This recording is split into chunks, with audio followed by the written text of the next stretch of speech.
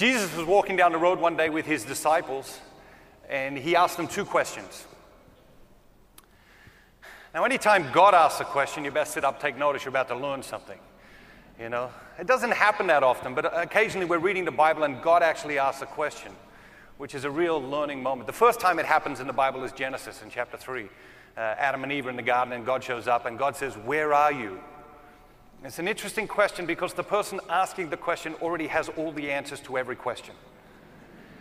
It's a little bit like when your kids come home, you say, "Where have you been?" You're not asking because you want to know, you're asking because you want them to know that you already know. In the same way, God came into the garden and he said to Adam, "Where are you?" Not because God didn't know where Adam was, but God wanted Adam to know where Adam was. And we have this same experience in the Gospels. Jesus walking down the road one day with his disciples, and he asked them two questions. First question he asked them is, "Who do people say that I am?"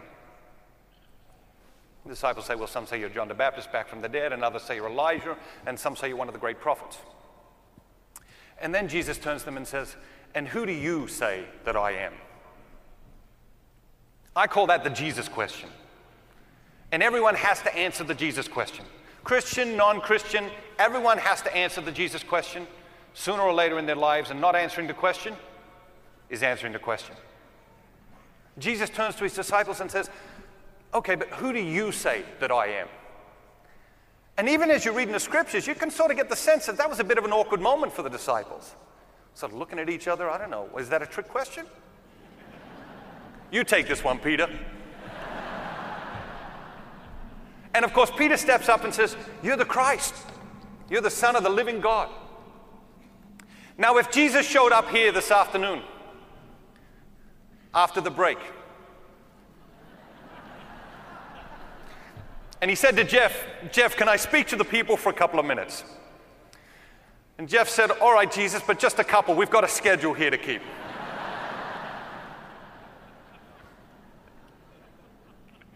And Jesus stood up here before us this afternoon and said, "Listen, I got two questions for you. Question number one, 2013, modern day America, who do people say that I am?" We'd have to tell him. We'd have to tell him. We'd have to tell him, "You know what, Jesus, most people they just want to reduce you to a nice guy.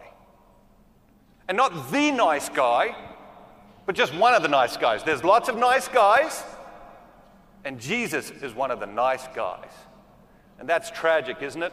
But our culture, our society wants to reduce Jesus to just a nice guy. I think if Jesus said, "Well, who do you think that I am?" And you said, "Well, you're a nice guy, Jesus," Jesus probably slap you.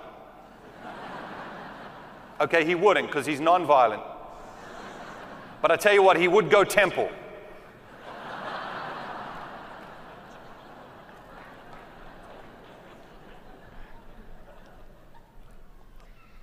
Because Jesus didn't claim to be a nice guy. And I think to reduce Jesus to a nice guy is one of the tragedies of secularism and of modern culture.